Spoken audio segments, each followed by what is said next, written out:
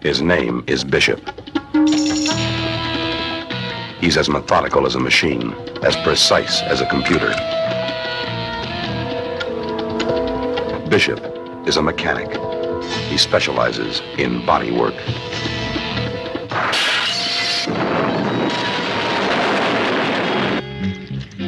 This one has to be done first. I'll handle it the way I always do. There may not be time enough for that. I'm not some wild Cleveland shooter. I don't cowboy. Hurry! On to the car! Set up! I can't! Bishop is a master of manufacturing death by accident and murder by natural causes.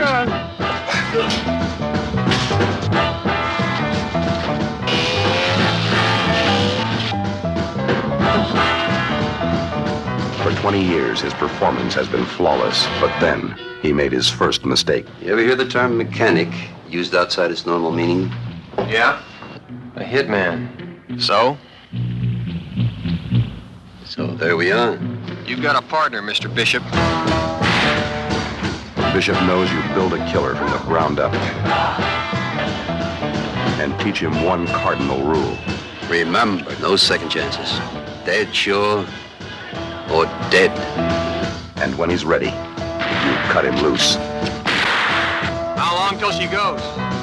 Now.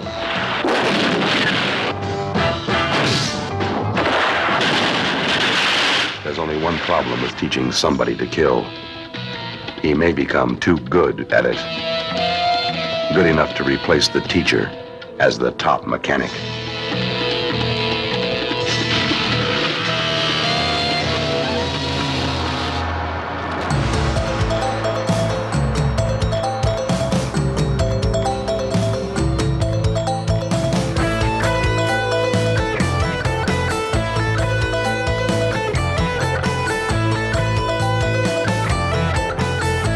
Hello everyone and welcome back to The Bloody Pit. This evening I have a new guest on the show. I'm very excited to speak with this person as I've been reading his work for quite some time and here lately actually hearing his voice on the occasional commentary track.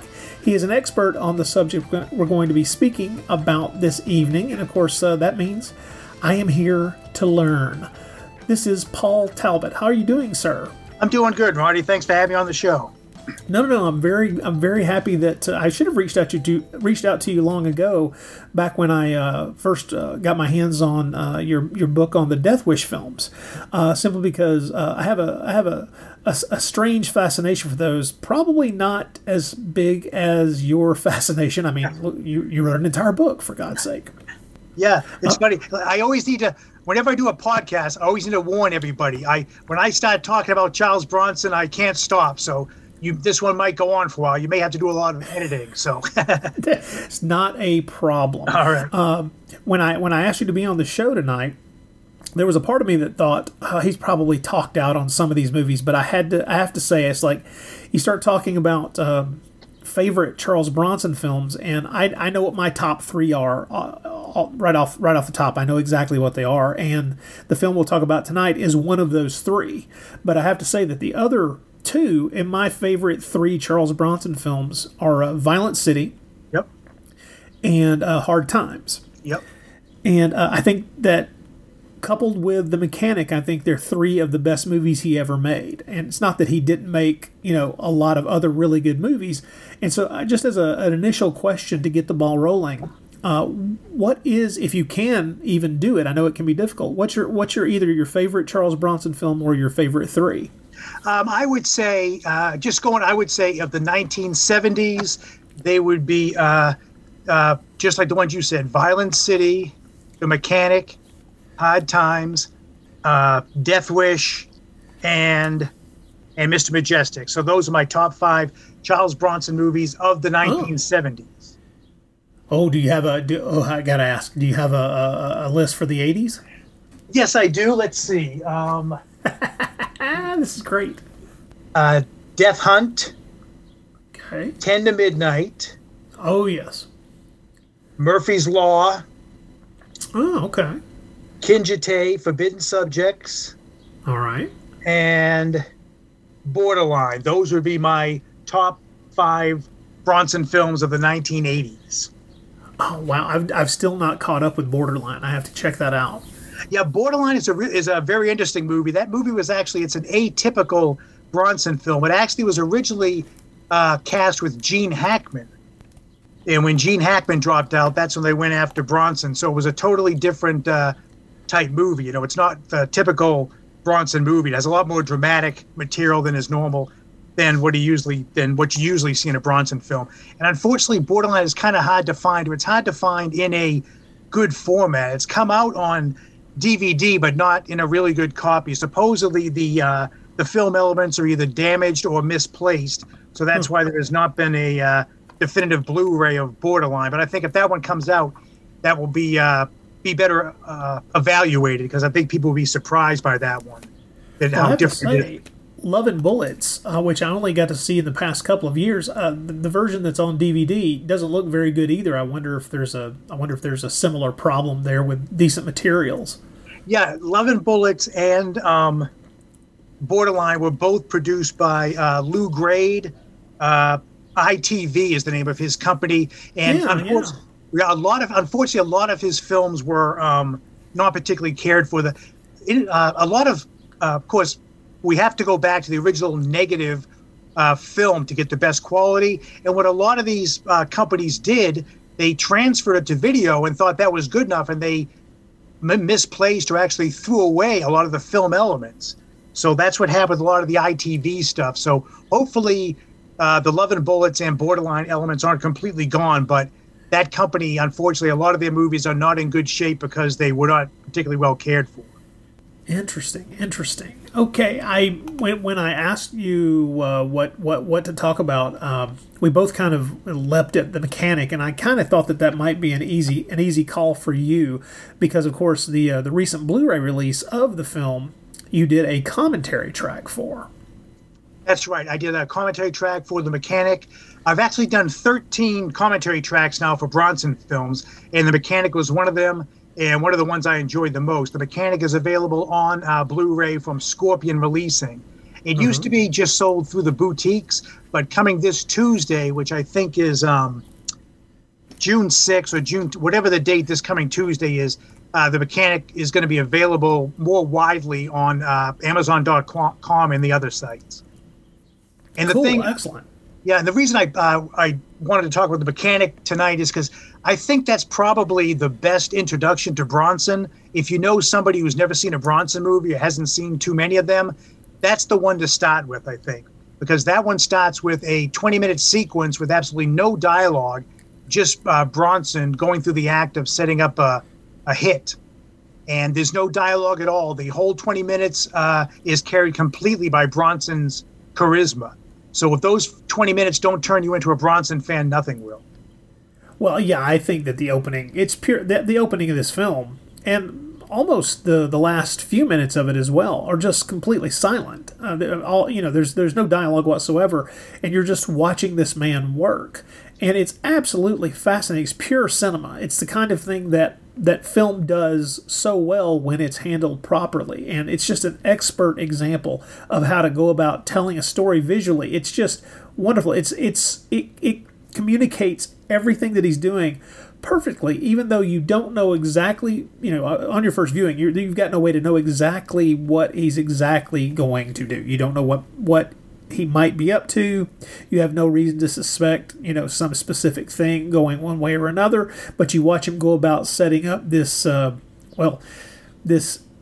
assassination, and it's ingenious because he's doing it in a way that makes it look like an accident, and that is this particular character, Arthur Bishop. That's his method of murder. He never, just walks up to someone and pulls a trigger on them. He sets things up in such a way so that their deaths look like accidents of some sort, and it's fascinating. It's one of the things that immediately drew me to this film decades ago when I first saw it. It's amazing to watch. It's such a great conceit, and it's incredibly well played, and that first 15 to 20 minutes of the movie sets everything up, and you're willing to, after that, follow this film almost anywhere it wants to go.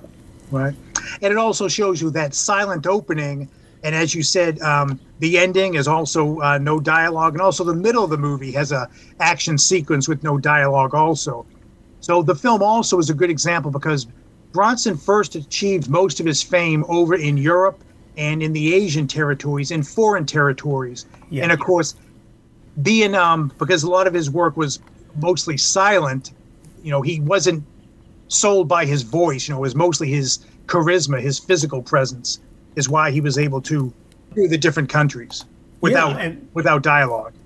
I was unaware when I first saw Violent City from 1970 that was I knew it was an Italian production. I knew it was a European production. I think it's Italian-French. And I was aware while I was watching it that it was simply amazing. And that's another movie, by the way. Violent City starts off with about the first 10 or 12 minutes with no dialogue once again. Right. And it's an incredible thing. I know that when he was kind of one of the leads, or at least maybe a co-lead, depending on how you look at it, in Sergio Leone's Once Upon a Time in the West, that may have been like the first big starring role that he would have been seen in the United States. Maybe the same year you see Via Rides, but I mean it's not the same thing. And before that, he'd been easy to pick out of a lineup in things like The Great Escape and The Dirty Dozen and things of that nature. But once you get to Once Upon a Time in the West, he is front and center, and it's his charisma that carries that rather stoic character through that movie, and that becomes exactly what he's doing in the majority of his films throughout the 70s, and it's what makes them, to me, it's what makes them just incredibly engrossing. He had that screen charisma that it doesn't make you sit back and watch him. It makes you lean forward and be really curious about what he is up to. Yes, absolutely. In fact, screen charisma, all the great movie stars of history, of course, you can learn acting, you can study acting, but charisma is not something you can learn. That's what the great stars are born with. So Bronson certainly had that, certainly a commanding presence. Even if you didn't know who he was, even if he never became a movie star, if you saw him like at a bar or walking down the street, as soon as he walked in, you would be like, who is this guy? Certainly an arresting presence. Well, the character that he plays in this movie, it's fascinating. Arthur Bishop he's such a solitary human being. He lives alone. He clearly makes more money than he needs. He's perfectly wealthy as far as his job makes him more money than he needs, I would assume. Certainly from where he lives and how he lives, he can sample the finer things in life. But what I love is that he is so solo. He is so alone that he's not married. He has no family. He has no connections to, at least no emotional connections to anyone outside of people that he may have known when he was a kid. He doesn't have any adult relationships outside of his job. And the film gets this across very effectively by the fact that he is called by someone who was a friend of his father's early on in the movie, character played by Keenan Wynn, to ask him for a favor because they're both involved. They're both involved in, shall we say, the La Cosa Nostra, and he's asking for him to kind of intervene. He's asking for Arthur to intervene just to say something to help him out. This older gentleman who knew him when he was a kid. Little bit that we get, that if that is the only real, friend connection that he has left in the world, and it's a hangover from his childhood, that's pretty telling on a lot of different levels. And then we also see what we at first think is him visiting his girlfriend, who turns out to be just a prostitute who goes out of her way to make the sexual encounters with him feel to him as if they are, part of some, long-term relationship between the two of them. This is a sad, lonely man, and it's almost as if that's the only way he knows how to function in life. Yes, absolutely. It's a very deep character, the Arthur Bishop character, the mechanic, very deep character. We see, we learn from the Keenan character that he was the mechanic's father was also a hitman. So obviously he looked up to his father, which was not a good thing, because obviously emulating his father led to him had this horrible, lonely life. And we also see he develops this relationship with the younger apprentice, but then finally at the end, he again realizes he's not doing a good thing by training this apprentice. He's actually continuing the evil, continuing the mental illness. Well, considering the younger apprentice is being played by Jan Michael Vincent, who has the ability to generate enough smarm on screen in about 2 seconds, it should have been a warning sign to begin with. But we all are in those day-to-day relationships where you ignore the telltale signs, right? Right. And it's a very deep film because again, it's not a pro-crime film. A lot of people might criticize it and say it's glorifying killers, but it's not. When when the film ends, you realize that that life of crime was not a good thing for the mechanic. Well, it doesn't seem to be a good thing for almost anybody involved. It does not romanticize the life of someone who does this for a living. Right. And there comes a point during the story of what as you watch things play out in this, where at least for me it's subtle, but I started to get the impression that there's really no other life this guy could have chosen. It's almost as if certain avenues of life were kind of cut off for him without him really wanting to acknowledge that they were. Because regardless when the film begins, for the first piece of it, you think that he's possibly a freelance hitman, some person who takes jobs, and the only time we see him attempt to refuse a particular hit, he is told in no uncertain terms that it needs to happen. And so we can see that there may have not been as much choice on this solitary lifestyle as we might have thought initially. This is not a man who maybe had a lot of options on the table and got pushed into this position. And I think that something else I think that a lot of people tend to ignore in this, he clearly has got some medical problems that seem to be anxiety created. This is a man who's popping what looked to be some kind of antidepressants or some kind of anxiety medication. We're never really given a good look into exactly what that is, as far as I can tell. Right. And so he's on medication to control. I mean, we see him pass out at one point at what looks to, for all intents and purposes, at first what might be a heart attack actually seems to be more of a panic attack. Correct. Yeah, absolutely. And it does make it a little bit clearer in the script. He is taking a combination. He's taking, whenever he tries to go to sleep, he's taking anti-anxiety medication, and he's also taking antidepressants. And it's obviously that he's become addicted to them, where he's been taking them for so long that they no longer work for him. So as you said, he's also having panic attacks. He's having these horrible nightmares of the things he's done. He's obviously starting to be haunted by the deaths that he's created. And I like the fact that he's an intellectual man. He's someone who reads, who enjoys fine music and fine art. That is how he spends his time, is enjoying the quote-unquote finer things in life. And it's clear that he's had the time and opportunity to the character. I mean, the character he's playing is 44, and he's been at this at this juncture in his life, obviously, for a couple of decades.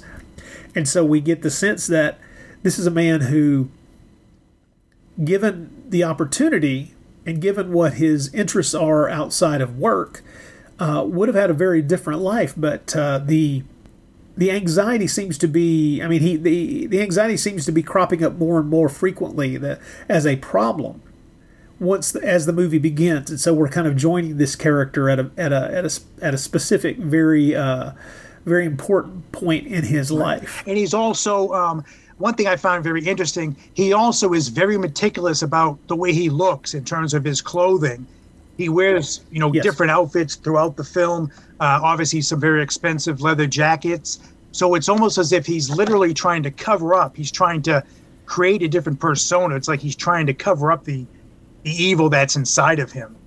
And all that stuff. He lives in that fantastic house, wears these fantastic clothes, listens to all this nice classical music, but none of that can really, cover up the evil that he's corroded himself with. Oh, I know. The house is picture perfect and completely clean and gorgeous. His cars look like they were just washed, an hour before he gets into them. I mean, there's a kind of airbrushed beauty to everything that he surrounds himself with, almost as if it's there's a way that's his way of keeping the kind of ugliness of his job at bay.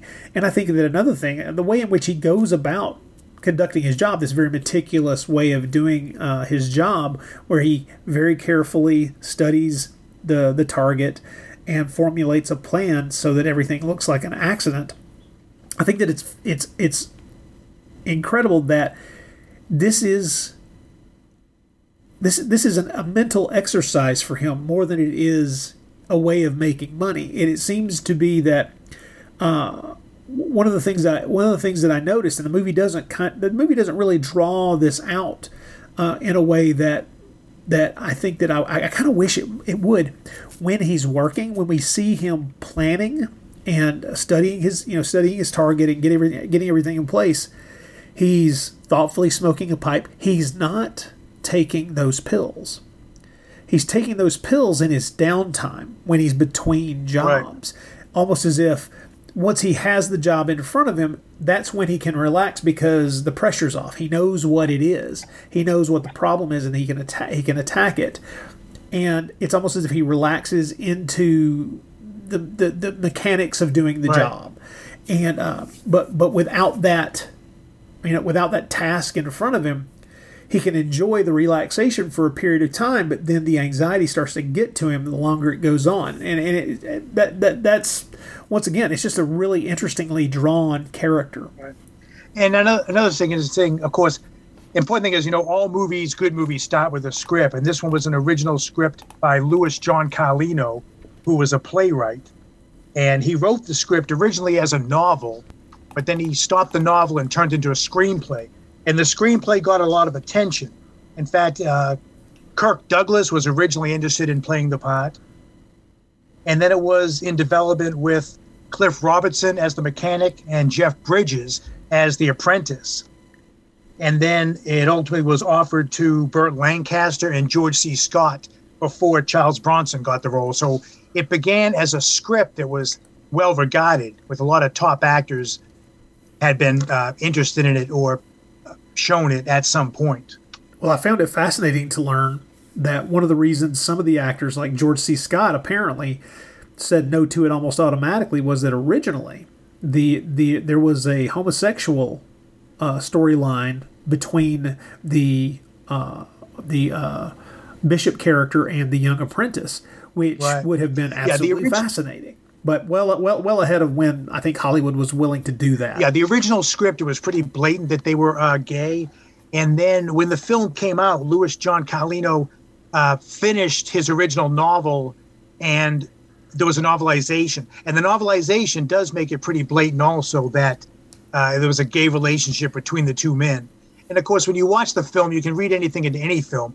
So you can watch the film with that in mind, thinking that they are gay characters, or you can also look at it where it's kind of like a father-son relationship or an older brother-younger brother relationship that's gone bad. So it's a pretty deep film that you can look at different ways. Well, yeah, until I read about the original intent, it always seemed to me as if this was the Bishop character essentially looking for someone to pass these skills on to. Therefore, kind of a father-son situation. Right. One thing also that's really interesting, this is a film you can watch repeatedly because you see different things each time. For example, it was in the script too, but during the movie, the mechanic in his house, he's staring at a painting. It's a 15th century painting called The Gardens of Earthly Delights by the medieval Dutch painter, I'm going to say his name wrong, Harmonius Bosch. Oh, yeah.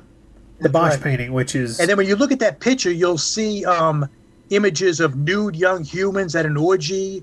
There's creatures that are half human, half animal. There's fish with human faces. There's a hungry, unhappy cheetah. And there's a pig frolicking with humans. And there's also knives and fire. And then throughout the film, you'll see that Bishop comes across those different images. Throughout the film, he comes across a lot of the images that are seen in that painting. So that's something that you watch that film several times, you'll catch that. On my commentary track for The Mechanic, I point that out when you see the different images throughout the film that are in that painting. So that's one element that I really enjoy about the film, is that surrealistic painting that comes true for the Mechanic. Well, what's wild is I'm very familiar with that Bosch painting, but usually it's because I see it used as a touchstone and an image to emphasize things in a lot of different horror films. And so having it pop up in this was absolutely fascinating, especially the amount of time that the character spends looking at it. As if there's more than 2 scenes in the movie where he's standing in front of it and carrying on a conversation, but not looking at the person he's speaking to. He's looking at the painting.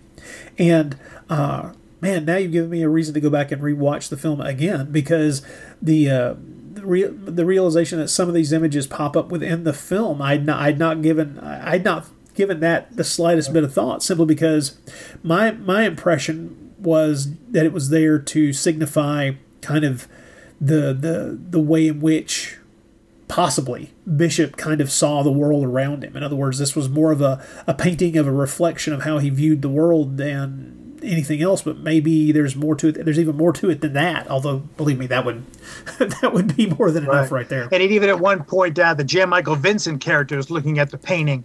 So at that point, we're seeing that he is becoming transformed into Bishop, not only becoming a professional killer, but picking up some of the cultural aspects that the Mechanic has. And also, when you watch the film, I point this out in the commentary too, they start to dress alike. They start even having the same belt buckle. So it reaches the point where they become literally clones of each other.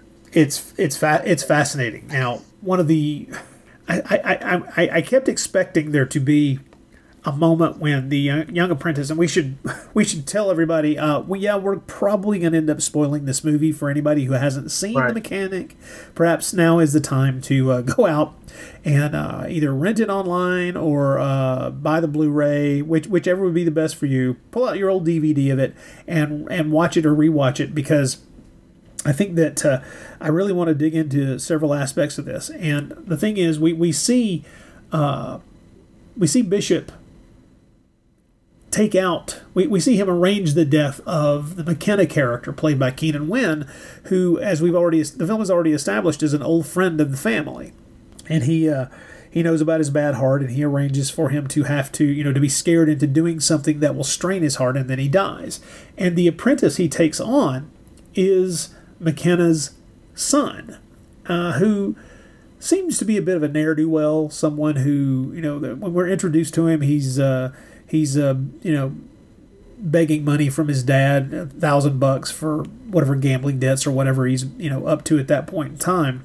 And so our introduction to the character has us not trust him as the partner he eventually turns into, to say the least. And then the fact that Bishop actually trusts this guy enough to make him a partner, an apprentice, to teach him, essentially, to take him under his wing and teach him the ins and outs of this particular kind of job. It almost seems as if, there's a bit of a, I'm going to use a term here, death wish, because wouldn't someone be a little upset to find out that this person killed their father? But one of the things, and once again, people, I'm going to emphasize that there's spoilers involved here. We learned by the end of the film that he didn't even suspect that his father had been killed. He thought it was a heart attack, just like everyone else would have thought. And so I love that aspect of the story, and that's something that you keep expecting to be a complicating element isn't. but it's another one of those anxiety things that was probably driving some of the problems that Bishop had. Let me ask you this, Rodney. When did you first see The Mechanic? Do you remember? Oh, Lord. I was probably a teenager seeing it on VHS. Okay. All right. So long ago. Right. And I'd say over the years, I've probably watched it 5 or 6 times. It's kind of hard to know. The first time, I have to admit, the first time I've ever owned it is when the Blu-ray came out, because I had not seen it in so long, I just couldn't wait to watch it again. Right. And did you, were you surprised when you first saw it at how different it was and how, like, downbeat it was and the ending? On my first viewing, you mean?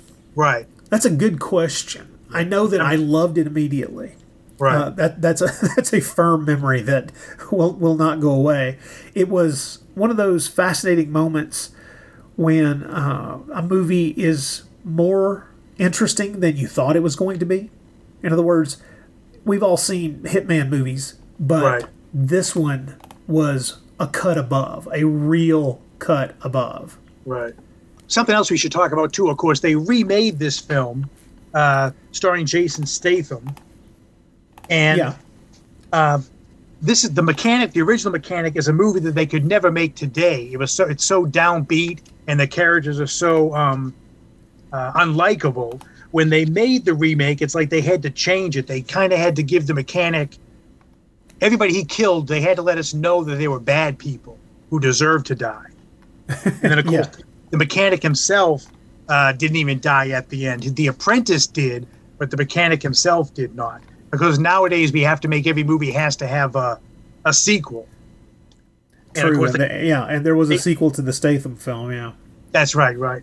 So that's an example there of The Mechanic, the original Mechanic, a movie that could never be made today, which was proven because when they did remake it, they had to change it so much and, what's the word, kind of whitewash it, I guess, would downplay it.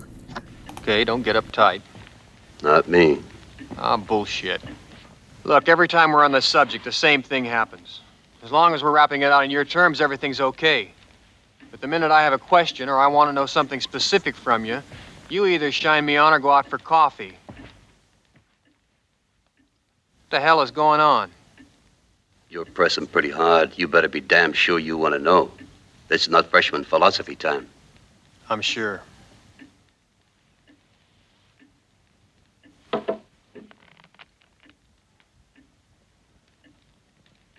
You ever hear of the term mechanic used outside of its normal meaning? Yeah. Where? My father used it. It's a dealer, guy who works game tables. Anything else? Sure. It's a shooter. A hitman. So? So there we are. And that's your action. Yeah, that figures. I'm telling you this because there are times when I could use a backup. Wouldn't have to spread myself so thin. And you seem to have the aptitude. You do this for money? Money is paid, but that's not the motive. It has to do with standing outside of it all. On your own. I'm going to teach you all I can. After that, you can choose how you want it to go. You in? Do I have an alternative? There are alternatives to everything. You've got a partner, Mr. Bishop. Associate. One of the things that I think makes The Mechanic really, really rewatchable for me, as a matter of fact, this is true of a lot of movies from this period, is attributable completely to the director's choice to film on location. I am absolutely fascinated by getting a look at real places from a specific time and date to let us kind of give us this cinema verite window into the past. And that, even if I love the film or hate the film, it doesn't really matter. If I get a little bit of that on location stuff, the real stuff, I kind of feel drawn to watch it again and again just to get that look. And once again, that's something that is heavily in evidence, not just in the first 15 minutes of this movie, but of course we even get a little bit of that when they go to Europe. Yeah, absolutely. Yeah. So, well, that was typical of Michael Winner. He was a director who I don't think he shot on sets very much at all. Is that true? Are you aware of this? Yeah, Winner always, in his career, he made low budget films in studios over in England, but he always preferred to shoot on actual locations. And like you said, it's very rare that he didn't shoot. I guess one notable exception would be Death Wish 3, which takes place in New York. Part of it a little bit was filmed in Brooklyn, but most of it was filmed on an actual set that was built in England, a New York City set. But usually, as you said, Winner shot on location, not just the exteriors, but also the interiors. What? So, for example, in The Mechanic, the opening scene is filmed in the notorious Skid Row area of downtown Los Angeles. Yeah. And Michael Winner and Charles Bronson returned to that area. They shot part of The Stone Killer and Death Wish 2, also in Skid Row. And Skid Row is a fascinating location. It turns up a lot in a lot of 1970s movies, including a lot of television films and TV episodes.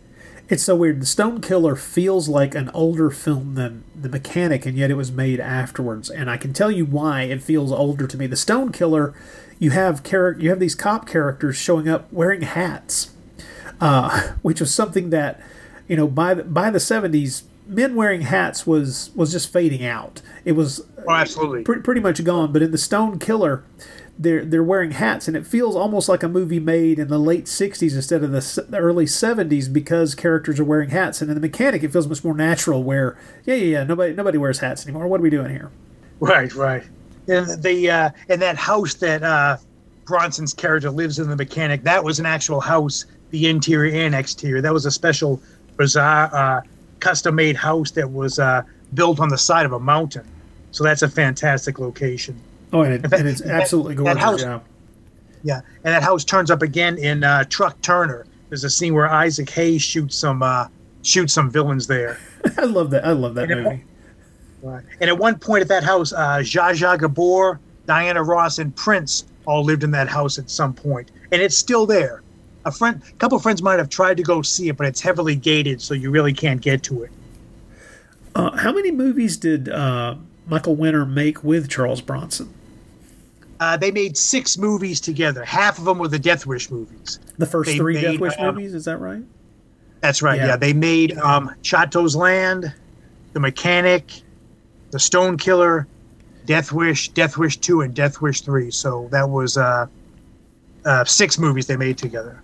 I had been aware that Michael Winner had a very fruitful working relationship with Oliver Reed in the 60s, where they made, I think, 5 or 6 movies together then. My particular favorite being I'll Never Forget What's His Name, which I think is just a brilliant satire takedown of advertising and the way in which we commodify things in the world. But it seems to me that the way in which I learned about Michael Winner as a director was he was one of the first directors I ever heard.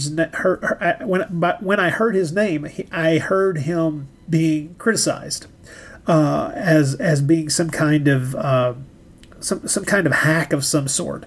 And so when I finally started seeing some of his movies, and when I was a teenager, I was going, okay, this guy's, I can't see the hacky part of this. I'm sorry, I just don't see how this guy's, whatever might make him a bad filmmaker, I don't see it. And then, I don't know if it's because as he went along, he making those Death Wish sequels didn't paint anybody in glory as far as the shall we say intellectual upper crust of film going experience might give them. I mean, it's one of those things where, Death Wish. It had a massive negative reaction in the press to a certain degree, even though it was a massive hit, and of course a very well made film. And one could say, yeah, okay, Death Wish as a film certainly inverts the intent of the book it was adapted from. But I've never understood the anger at Michael Winner that I've heard from so many critics over the years, and I just wonder if he had somehow if he'd somehow become someone that was just that it was so easy to dump on him that they did it, or if there was some instigating thing in the past that had made him persona non grata amongst film critics. I've never understood it, though. Well, like you said, he started with comedies, The Jokers, and I'll never forget what's his name. And he did some interesting stuff. He did a Western called Lawman in 1971 with Burt Lancaster. Yeah. And the strange thriller, The Nightcomers with Marlon Brando. So he did a variety of movies, and he got with Bronson when he was doing the movies, the Chato's Land, which was a Western. He was raising money for that, and they told him that since Charles Bronson was so big overseas, they knew that Bronson in a Western could make its money back. They told him, if you get Charles Bronson to be in Chato's Land, we'll finance it. And Michael Winner didn't know Bronson, but many years earlier, he dated Jill Ireland, who went on to marry Charles Bronson. So Michael Winner got in touch with Jill Ireland, and she put him in touch with, so she put Michael Winner and Charles Bronson in touch, and Bronson agreed to do Chato's Land, and he enjoyed working with Winner. And then when Bronson was offered The Mechanic, he asked for Michael Winner to direct The Mechanic. So that started their relationship. And The Mechanic was Winner's first urban thriller, I guess you would call it, or urban action film. And that, of course, became the genre that Michael Winner was best known for. When you think of Michael Winner, now you think of urban thrillers. So his association with Bronson started that. And I think, like you said, his films became, as Michael Winner got older, it's almost as if he didn't seem to care anymore. They became really extreme, really brutal. So it's almost like he kind of killed his any chances he had of being taken seriously ever again. And it may have been his persona. He had, when he was doing interviews, print interviews and television and radio, Winner had kind of a brash, kind of a arrogant tone. And I think that kind of turned some people off based on the persona Winner had in the different interviews and the relationship he had with the press. That would make a lot of sense. Okay, if he was perceived as being some kind of asshole or jerk, right. Then and also, and most importantly, at the very late stage of Michael Winner's career, after he stopped making movies, he became a restaurant critic, a very abrasive restaurant critic, and was known for that. And he also directed a lot of commercials and appeared in them, insurance commercials, which were shown all over England. So the younger generation was like, Michael Winner, he's that idiot who does those insurance commercials. How can you take him seriously as a filmmaker? So a lot of young film buffs wouldn't even watch his earlier films. They couldn't even take him seriously. A movie, they wouldn't even think of watching a movie made by Michael Winner, a silly guy who makes these insurance commercials. Well, it's funny, just recently, I mean, I'm talking in the past month and a half, I finally caught up with his Agatha Christie adaptation, Appointment with Death, from 1989, and thoroughly enjoyed it. And I'll be honest, I sat down to watch it, and I had no idea he had directed it. And so that was a bit of a surprise. I don't know. He as soon as he stopped making movies with Bronson in the 80s, it's like he disappears from my radar, and I was just shocked to go, oh, well, he was still making movies. Wait a minute, he was making a movie in 1999? How did this happen? Right. Yeah, that was a Cannon movie. Of course, he made Death Wish 2, which was Cannon's first big hit. And then he also made Death Wish 3 for Cannon. Then he also, he did some other movies with Cannon, and when the Cannon cousins broke up, he also did The Wicked Lady, which is like a period adventure comedy with Faye Dunaway. Oh, I remember that film. That's a weird film. Right. Yeah. And then Appointment with Death was another Cannon movie, one of the all-star Agatha Christie ones. And that one's kind of the Appointment with Death is one that people like because that one doesn't have too much of the silly Michael Winner extreme sensibility. That one's pretty much a straightforward adaptation. It has some of his humor in it, but it doesn't have any of the really grotesque type stuff that was in his later films. It has a great cast too. I mean, Peter Ustinov back playing Perot and Lauren Bacall and Carrie. I mean, it's just a really great cast. Like I say, it's just it's weird that I know of a director, by name and have seen a number of his films and have kind of paid attention, and I sit down to watch a movie and only then realize, oh, he made this. Wait a minute, how did this happen? Usually, I'm a little bit more clued in than that. But it's something interesting. Also, like I said, he started with comedies, and that was the genre he liked the most.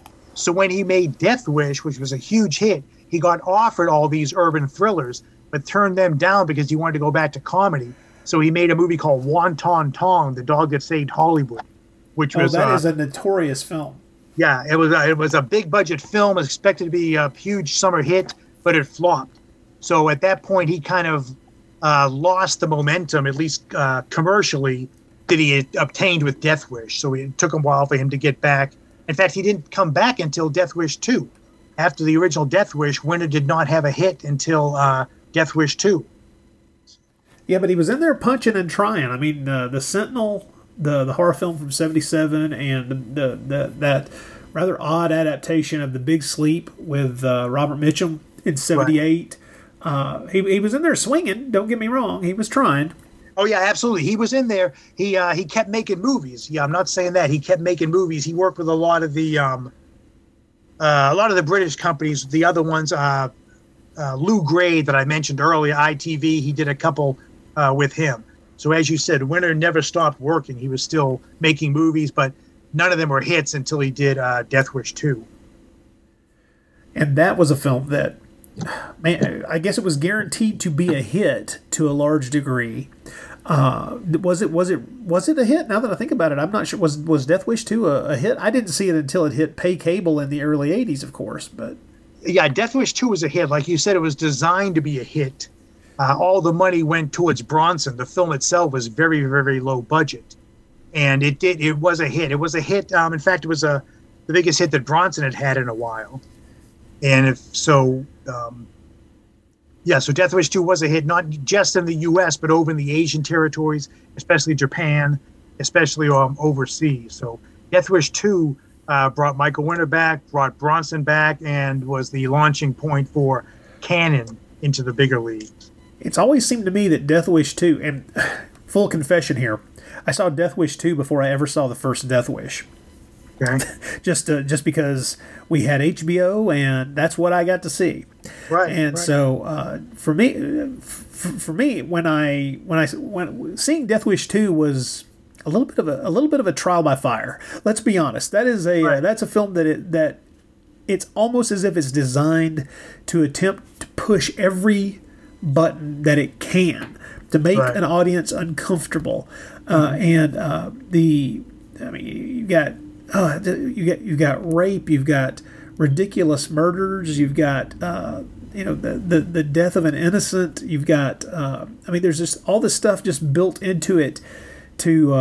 It's a competently enough made film, as long as you can accept that somehow Paul Kersey never got arrested. As long as you can accept that this is a sequel and somehow this guy is not behind bars, okay, we'll roll. But I enjoy. Don't get me wrong. I enjoy the Death Wish sequels for what they are. But there is a feeling that I cannot get away from, which is Death Wish was best as a one and done.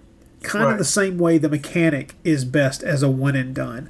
You talked earlier about the remake. They made damn sure that at the end of the remake of The Mechanic, you are shown very clearly that the main character, played by Jason Statham, was not actually killed by his apprentice. Once again, spoiler alert: the apprentice murders the father figure in both movies. Sorry if that spoils it for everybody, but that is a very intense and kind of an amazing thing for the film to kind of reach as a capstone to end the story. It's a wonderful kind of perfect way to end that kind of story. It goes all the way back to Greek tragedy, for God's sake. Well, that's like you said. Death Wish 2 was the first Death Wish you saw, and that's not unusual. Many people have seen one or two of the sequels before they see the original, and they're actually let down by the original. The original, of course, is not an action movie. It's like a dark psychological thriller. Oh, yeah. Many fans who watch Death Wish for the first time are, the younger fans especially, are let down by it because they thought it was going to be nonstop, over-the-top action, which it's not. So. No. The original Death Wish is a character study. That's right. That's what it is.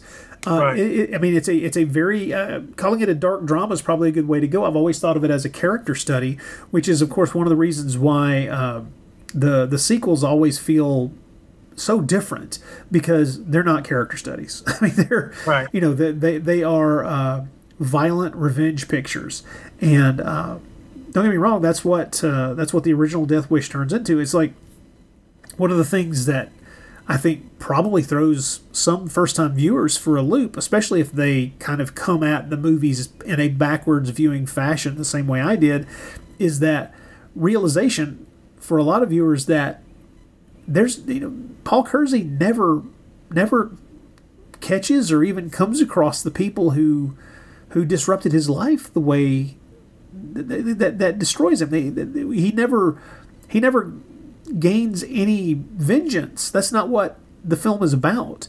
The film is about his reaction and his desire for violence after this horrible thing has happened to him. And I think that coming to Death Wish the original after one or two of the sequels, probably I can imagine someone being kind of disappointed. But it's also, to me, and this is maybe a longer conversation, to me it's the difference between a 70s action movie and an 80s action movie. Right. 80s action movies are Rambo: First Blood Part 2. Right. 70s action movie is The Mechanic. Right. Something that I would think of the 70s movies as more thoughtful, more deliberately paced, more careful about the characterizations, more detail-oriented in how they set their stories in motion. The 70s movies always seem much more classically done as far as constructing film, as constructing plots, making the story effective, the editing style, everything about them feels kind of handcrafted. Whereas by the time you get to the 80s, and this is not true of all 80s action films, but in general it is true, that when you get to the 80s, it's all about, cut to the chase / cut to the explosion.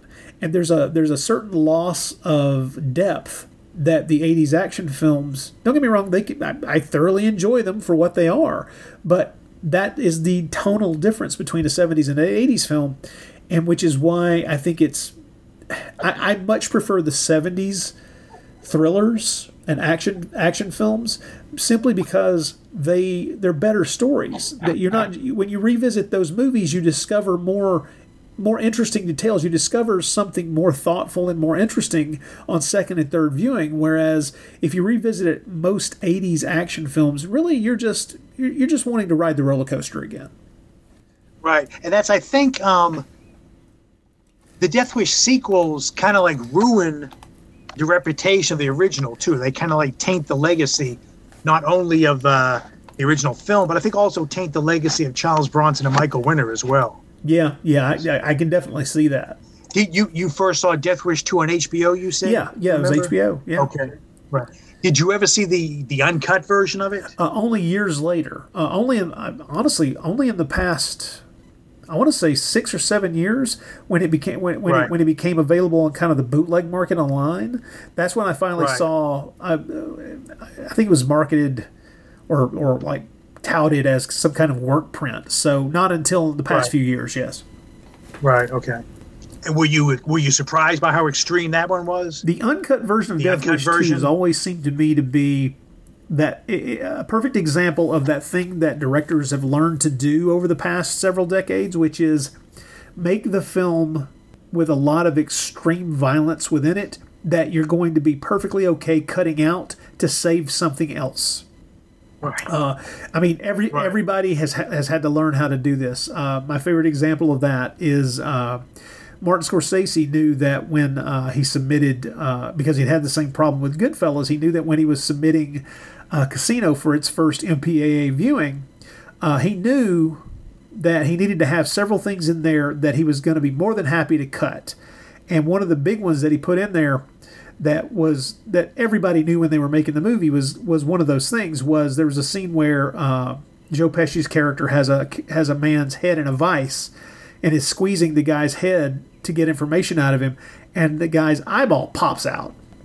But of course, the scene is in the movie, but you don't see what they filmed because that's another one of those things where the director films it, shoots it, gets it all set in place so that he can use that as a negotiating tactic to save something else that he wants to keep in the film a lot more. The longer version, that work print version or uncut version of Death Wish 2 feels like there's a lot of that kind of stuff in there. And boy did he have to sacrifice a lot of it. And even the R-rated version, it's Death Wish 2 goes too far. Rough. I mean, I try to think back. I can't remember exactly when. I can't remember how old I was when I saw it. I know I was a teenager, but I know that unless I was 25, I was too young to see that movie. Yeah, I saw Death Wish 2 at the theater, and like you said, I was a teenager, and when I saw that, I was like, "What the hell is this?" That was just like that traumatized me. Well, I mean, there's a series of films. I look back. There's this. I have a friend who does a podcast that the underlying genesis of it was the idea that he's just talking about movies that he saw at far too young an age, and the films for me like that. A lot of them were HBO staples, things like Death Wish 2, but honestly, for a movie to have a real lasting, undeniable effect, I think it's things you see in the theater really that carry a lot more weight, that really kind of dig into your cerebral cortex and rarely turn loose. And for me, there were a couple of movies that I saw when I was a teenager, when I was in high school, that I probably should not have been allowed to go see, but thank God I did. There was this insane Spanish horror movie called Pieces. I saw that in the theater when I was a teenager. Yep. Yeah, me too. And I'm sure it warped my little brain pretty badly. I've talked about it at length in various times. Maybe one day I should be talking to a psychological professional about the particular effect that film had on me. I don't know. But another was Brian De Palma's Scarface, where talk about filming things that you're going to cut so that you get it by the MPAA. There are things that are in Death Wish 2 that if I had seen that movie on the big screen, probably would have damaged me a little bit. If I'd seen it when it came out, was it 80? What year did it come out? 81, 82? Came out in the U.S. in 82. Okay, 82. Yeah. Yeah, that I would have been 15. I'm not ready for that. I'm not ready for that film. Come on. And what? Do you remember when you saw Death Wish 3? Oh, years later on VHS. I mean, we're talking sometime in the 90s. Okay. Yeah. I didn't catch up to. I didn't really take a good hard look at Death Wish 3 until about, I want to say, about a decade ago. In other words, I watched Death Wish 3, but didn't really give it the attention that I'd given, that I really felt I should have given it. And so when I revisited it, it was kind of me going, okay, I need to watch the Bronson films from the 80s that I've not seen. I need to go ahead and finish these off. I need to go ahead and go through these. Right. And I hate to admit it, I'm still in the process of checking some of those things off my list. I still haven't seen a few from the 80s, which is sad to be able to say. I only recently, I got stopped dead in my tracks by finally seeing Assassination from '87, which was not good. Right. That is not a good film. I'm sorry. Right. It's not. Right. But I'm a big fan of things like 10 to Midnight. Which I think is, it's a cop procedural / horror film. It's an amazing amalgam of those things, and it should not work as well as it does, and yet somehow it does. I remember thinking Murphy's Law was pretty good, but I have never revisited it, so I don't know. Messenger of Death, I remember being kind of a low-key change of pace to a degree, but I don't remember a lot about it. Right. The movie that I really want to go back to, well, there's a pair of movies, one from 77 and one from 81. I want to do a double feature one night of White Buffalo and Death Hunt. I think that would just be a really good combination of those films. And I've seen them both, but I haven't seen either of them, shall we say, in the digital age. So I'm overview for a rewatch of those. Good. Yeah, I love the White Buffalo. I just did a commentary track for that and did a lot of research, and that's when I've really, I've always liked it. I've really gotten a really strong appreciation for it now. Oh, you know what? Strangely enough, one of the earliest Charles Bronson films I ever saw was, and I don't know how, it was on television, commercial television at some point in the late 70s or early 80s, but From Noon Till 3, which is a great movie. But it is such an atypical Bronson movie. It's just such a great little movie, though. Mm-hmm.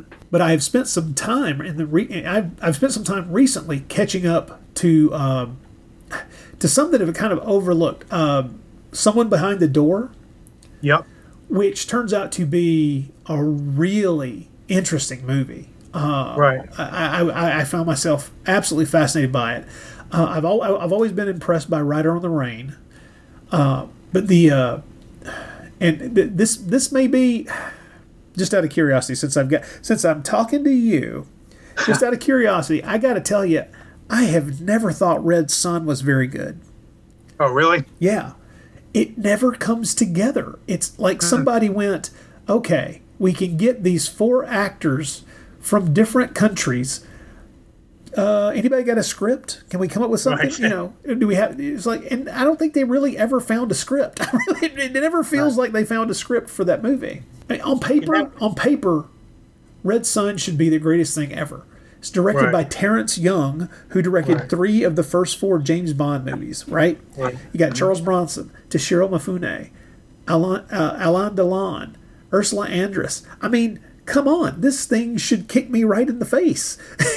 I'm always watching it and going, was this meant to be like a 5-episode TV series and we're watching the edited down version? What happened here?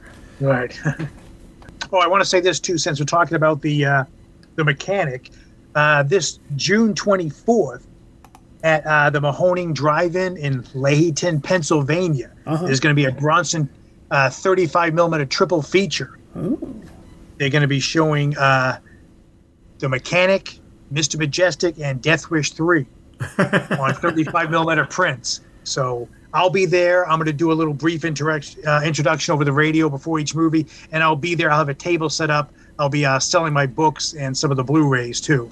Oh, cool! So I'll post something up about that on the blog. Tell me something. Okay. And this is a very general question, and I don't know how often you get asked this, or if it's just something that you've answered so many times in print form, you don't really think about it. What was the first Bronson film you saw in a theater?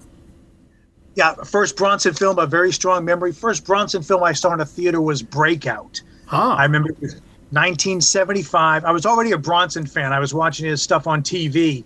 And then Breakout was one of the first films that was saturated release, meaning it plays all over the country at hundreds of theaters at once. The TV stations were assaulted with nonstop TV ads. The radio station was assaulted with nonstop ads. And it played at a local theater. I was living in Beverly, Massachusetts at the time. The Cabot Movie Theater, which is still there. I was elementary school. I was able to walk to that theater and see Breakout. So Breakout, starring Charles Bronson, that was my first Bronson film. And it was a life change. I really loved seeing him up with a big screen. Wow. Yeah, see, I was trying to remember what the first Bronson film I ever saw in a theater was, and I'll be honest, I can't remember. I remember wanting to go see 10 to Midnight. Right. But I know I did not. So I hate to say this. I have to put this out there. I don't think I ever caught any of the great Bronson films even when I would have been able to in the 80s. I don't think I ever caught any of them in the theater. It's all been on video. Did you were too young to see 10 to Midnight? Is that why you couldn't see it, or do you remember? Well, I mean, it was 83, so I would have been 16. Okay. So at that age, where I lived, I was having to drive a fair distance to get to a movie theater. So these things had to be planned. Right. You didn't go and have the opportunity to, I'm going to see a couple of movies today. You didn't really have that opportunity. It was you had to pick and choose. And at that time in '83, believe me, if whatever choice I was making, that would have been one that would have appealed to me. But I know I didn't get the chance to. And then the movies that came after that, I don't even remember them playing. Right. In Chattanooga, which was the big city that actually had movie theaters that I would have to have driven to see the damn things. So right. I don't think I've ever been able to see a single one on the big screen. And when you bring up that there's going to be they're going to be doing a triple feature at a drive-in, it seems like that to me would be one of the perfect examples of finally getting a chance to see some of these things. Right. Did you ever see Breakout? I know you didn't see it at the theater, but have you ever watched Breakout? Yeah, it's great movie. I absolutely love it. The thing is, that year, 75, he had 3 movies out that same year, and Breakout, Hard Times, and Breakheart Pass. And I love all 3 of them. I got to be honest with you, the weakest one is Breakheart Pass, simply because every time I watch that movie, I can feel how edited down it is. Because there are all these little things that are there that point to the fact that it was going to be a longer movie with more scenes involving certain characters, because there's certain actors in the movie that are only in like a scene or two, and it's like you don't hire that actor for them to only really have one scene in which they speak, and you can feel that it was just chopped down to a certain length, and it's a real shame, because it's a rock solid story, and they've really spent the money to get the period right, and it's a hell of a story. But it's just I wish there was a longer version of Breakheart Pass. It really feels like it needs to be like 15 to 20 minutes longer. Oh, but you know what I haven't seen? I still have never seen St. Ives. Okay. How do you feel about that one? Is it any good? Yeah, that's an interesting one. It's worth watching. Of course, it starts off good. It's starts off like as a detective movie with like actual sleazy Los Angeles locations, but then the plot gets kind of convoluted, in my opinion. It has a very disappointing climax, but it's still worth watching. And I have to admit, there's one more from the 70s I still haven't seen, which is Telephone. Oh, okay. Yep. I hear mixed things about it as well, but I mean, it's directed by Don Siegel. How bad can it be, right? Right, yeah. It's a good one. It is, like you said, it's kind of disappointing being that it's a team-up between Siegel and Bronson, so it's disappointing in that respect, but it's still a good, solid one to watch. It's probably one of the key Bronson films of that era. In fact, it was his last, unless I'm not thinking right now, it was his last major studio movie. It's, in a lot of ways, The Mechanic is best described as kind of a classic two-hander, because it is one of those things where once we have the apprentice character in place, it's that wonderful thing where now the movie has a reason for the dialogue within it. In other words, we're not just setting up plot, setting up story. We're actually having 2 characters interact with each other, and through those interactions, we're learning more and more about them. And the thing about the Jan Michael Vincent character, the young apprentice character, is that I love that if I were to describe this film to someone in just kind of back of the envelope 3 or 4 sentence kind of way, I think that most people would expect there to be a certain way in which the older assassin brings the younger assassin into the fold. But what's really interesting is that it is a very roundabout way. He talks to him for a long period of time, over a number of days, if not weeks, before he's willing to broach the subject of what he does for a living. And he's essentially feeling this guy out for his attitude toward killing, toward dealing death. And he advances his own philosophy about the fact that at one point in the movie he says everybody's a killer. And it's just a question of how they go about it or how they think about it. And it's absolutely fascinating that on first blush, most people would think this movie would be a much more crude affair in how it broaches the subject of moving from, presenting this assassin character as a teacher to having an apprentice. And a lot of movies that have done similar things in the past, they either join the action already in progress, so we don't really have that beginning stage of trying to feel each other out and find out if this is a safe subject of conversation for the two of them, or we actually have someone who is over enthusiastic about doing this kind of work, and therefore would automatically be coded as someone to not bring under their wing by someone as smart and as careful as the Arthur Bishop character. This movie shows its intelligence. This is a strong screenplay. This is not something that is half-assed. It's the long gestation period for this, and the fact that it was originally written as a novel really comes across in a lot of different ways, but that's my favorite point in the story that shows how carefully this was constructed so that it feels like what would really happen. This is how these kinds of conversations would probably go about to keep the assassin safe. Right. What have you talked to any people who've seen this film recently for the first time, The Mechanic?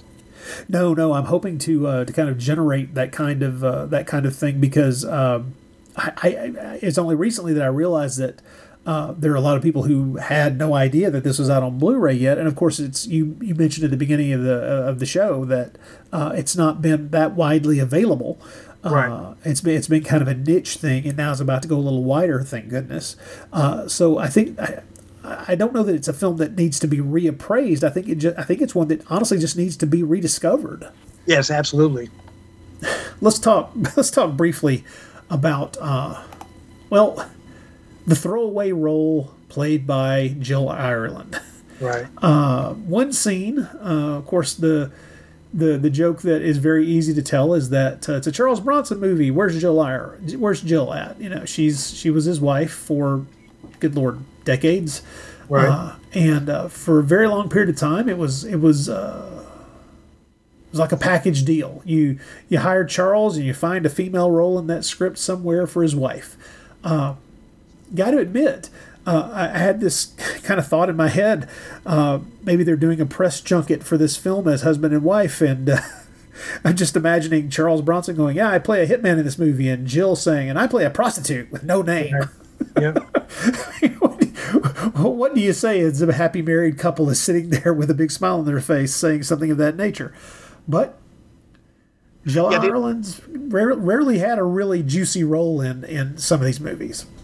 Yeah, well, that's the thing. That was the only, of course, as you said, Bronson always wanted to get Jill Ireland a role in all of his films, usually as the lead. And, of course, in The Mechanic, the only part was this very brief part of a prostitute. And, in fact, the producers of the movies, they did not want Jill Ireland. They were going to cast a different actress. They had somebody else in mind. So they had a breakfast with Bronson and told him that they didn't want Jill Ireland to play the part.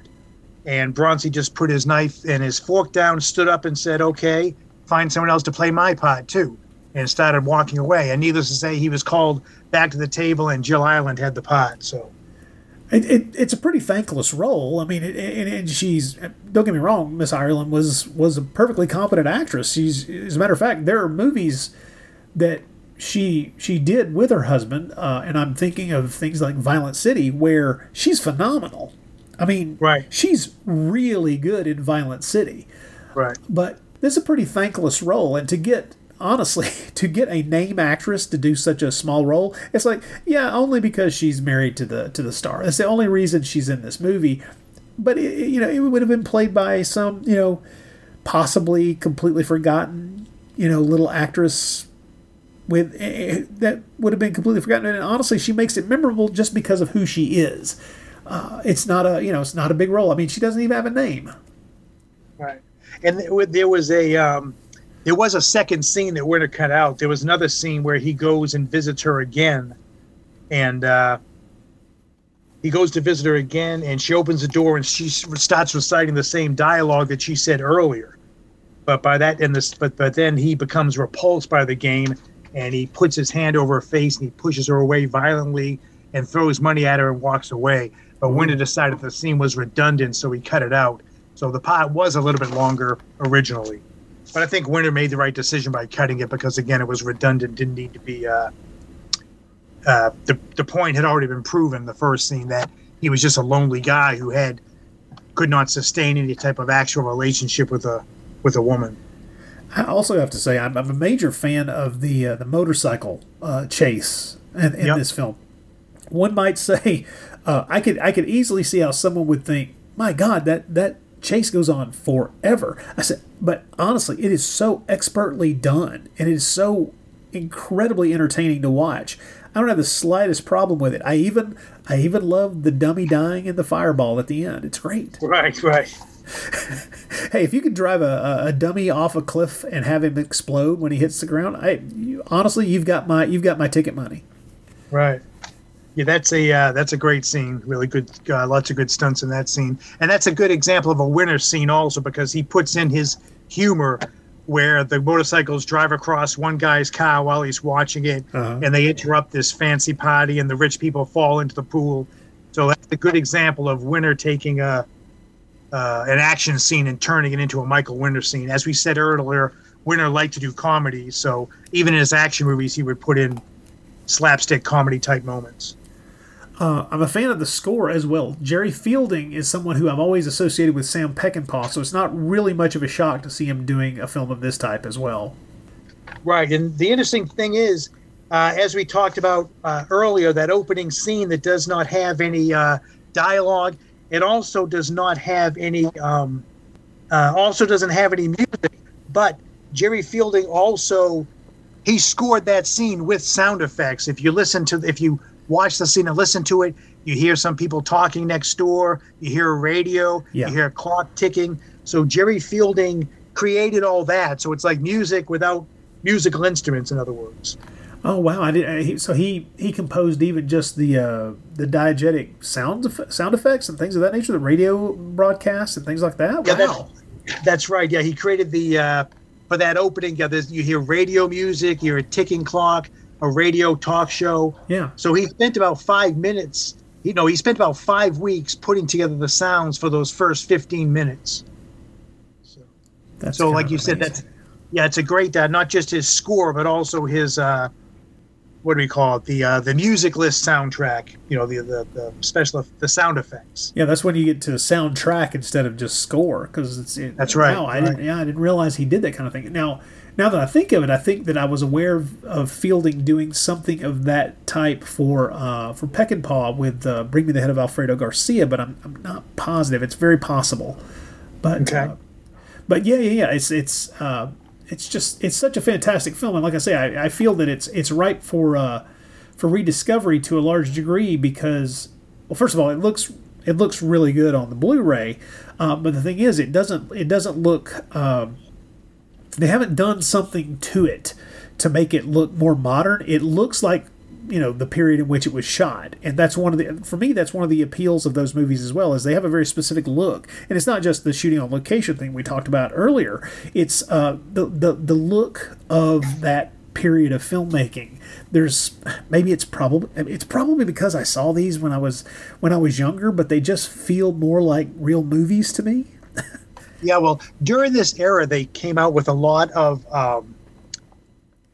lighter cameras so they could do a lot of handheld and get them actually on the locations. Also came out with a lot of fast film stocks, meaning they didn't need a lot of light. So they could go into these actual locations and light them using a lot of existing light. So it would look like not only were you on the actual location, but it would look like the lighting that would be on an actual location. It's kind of amazing. This is a $10 million movie. Do you have any idea what they managed to make back with this thing? Because I know it was a hit. How much did The Mechanic make? Yeah. Yeah, let me see. I think I have it. And I assume a big chunk of that $10 million went straight to Bronson's pocket. Yeah, Bronson got $400,000 for the film. Oh, okay. Okay. Bronson's salary was $400,000. So kind of like at this time, these are modestly made movies. In fact, half of the budget would go towards Bronson's salary, and then they had the other half to make the rest of the movie. And to answer your question, I don't have this in a folder right now in terms of what. In terms of what The Mechanic grossed, I don't know. I just know it did very well in, foreign territories. It did not do as well in the United States as they thought it was, because of course this was the first time.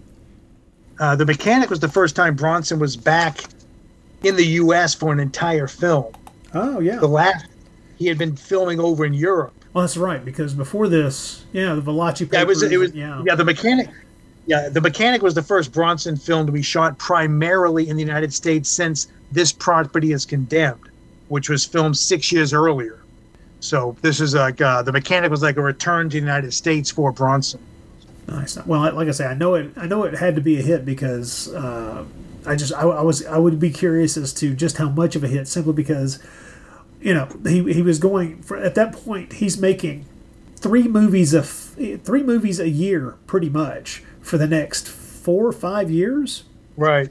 And he doesn't really slow down until like 77, which is probably a good thing considering his age. I was shocked to learn the character he's playing in this movie is 44 years of age, and he was 50 when he made this. I did not know that. I had to when I found that out, I was a little shocked. Yeah, from 1967 until 1971, Bronson had shot 11 films, almost entirely on foreign soil. So this was a very busy era of his life. Of course, for the first time in his life, he was getting a lot of offers and making a lot of money, so he certainly was going to capitalize on that. He was going to strike while the iron was hot. Yeah, smart move. As far as I'm concerned, like I said, I started this show by saying that this is one of my 3 favorite Bronson films, and of course it's very telling, me being who I am, that those 3 films were all made in the 1970s, and are all, to one degree or another, kind of signature pieces for the directors involved. I mean, Walter Hill, Michael Winter.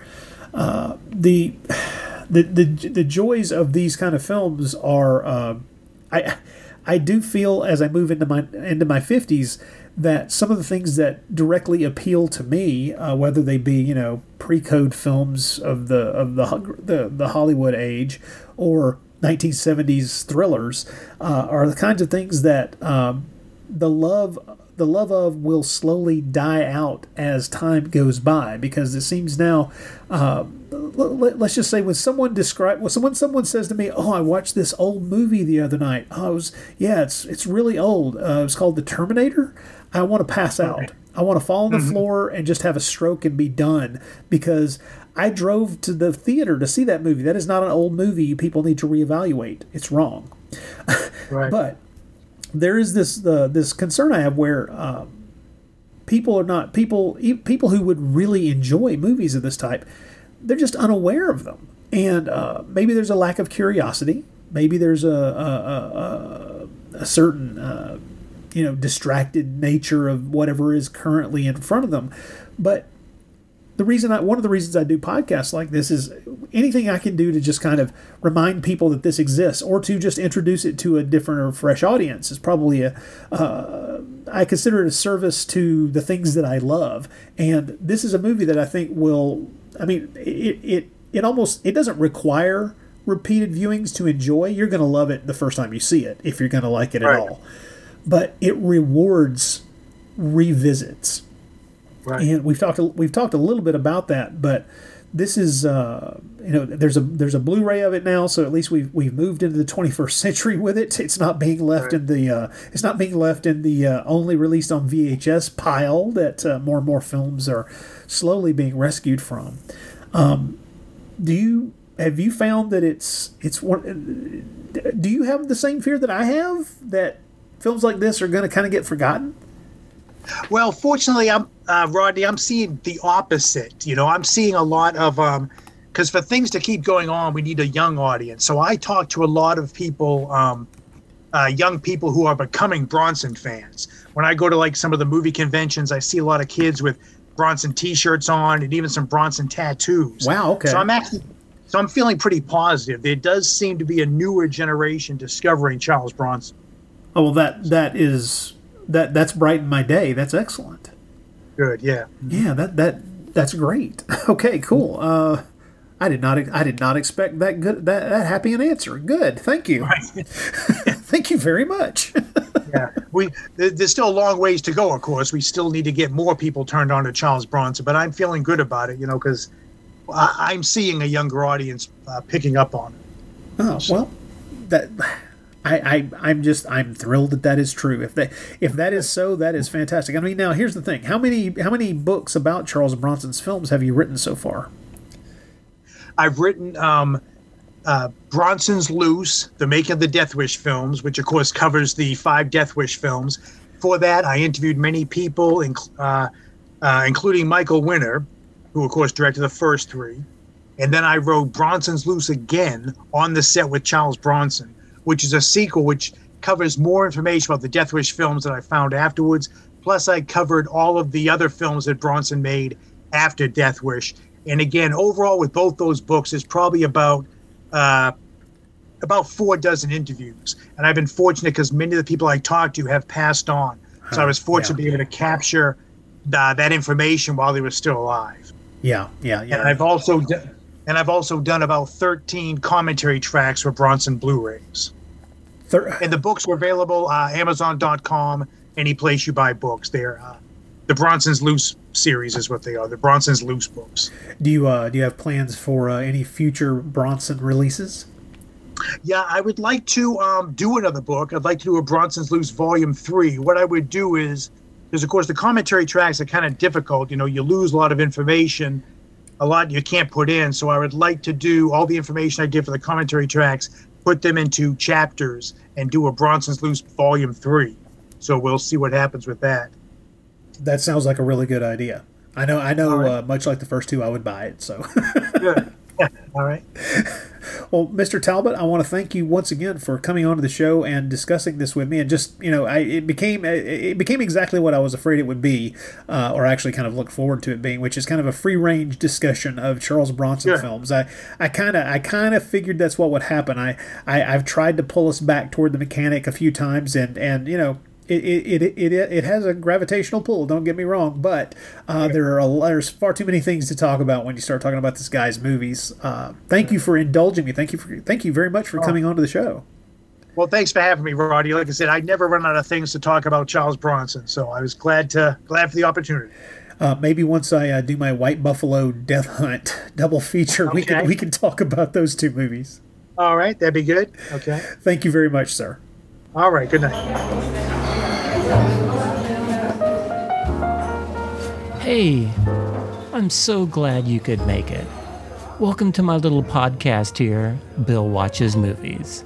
I'm Bill Mize, I'm the host and creator, and I'll be helping you today.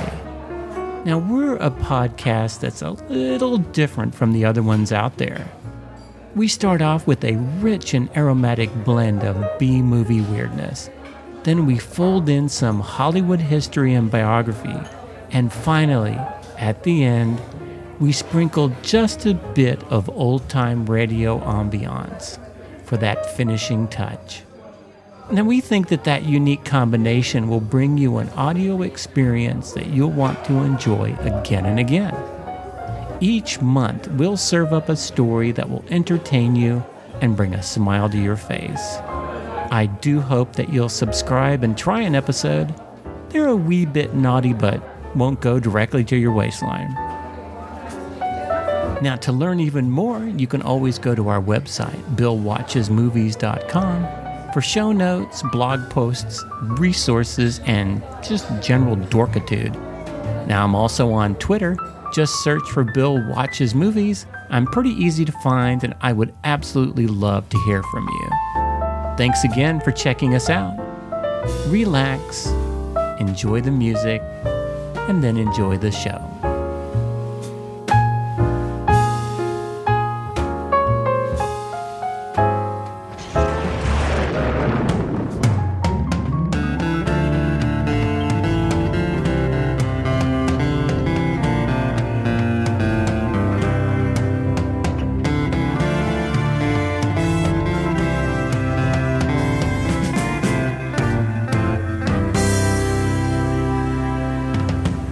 Welcome to Free for All, an episode-by-episode podcast about one of the most endlessly fascinating television shows ever made, The Prisoner.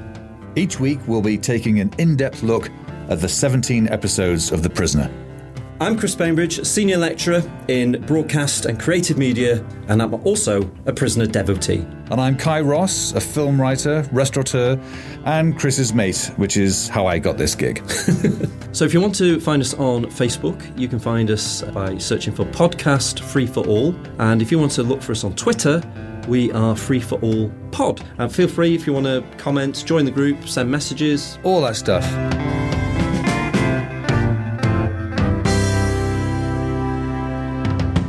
Thanks once again for listening to this episode of The Bloody Pit. If you have any comments, questions, strange bits of movie trivia, or ephemera that you'd like to lob at the show or at me, I'll duck, I promise.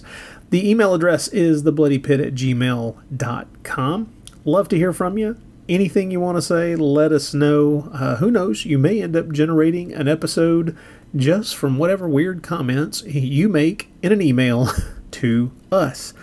Once again, very pleased that Mr. Talbot was willing to come on and talk about The Mechanic. And, of course, as you could hear, the topics of quite a few other Charles Bronson movies were circled around and talked about quite a bit. There are about, I'd say, a good half dozen Charles Bronson movies that I could easily be enticed into talking about at length, and who knows, in the future, that may well happen. In the meantime, once again, thank you very much for tuning into this episode, and we will talk to you again very soon.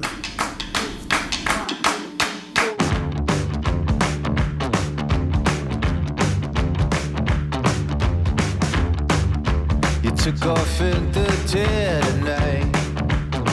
Before you did, got your hair combed right, yeah. The neighborhood watch knows the score, and they're knocking at your door. Let them knock some more. They're saying you need a little protection, but following the leader gonna turn you off the religion.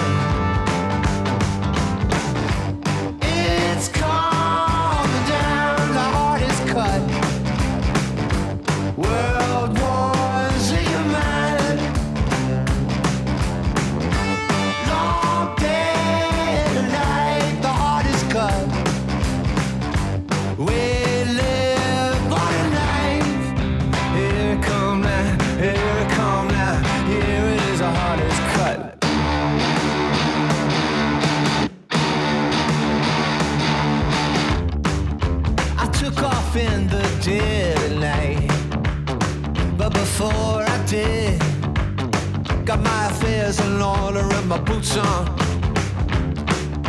The hallelujah quite needs a score.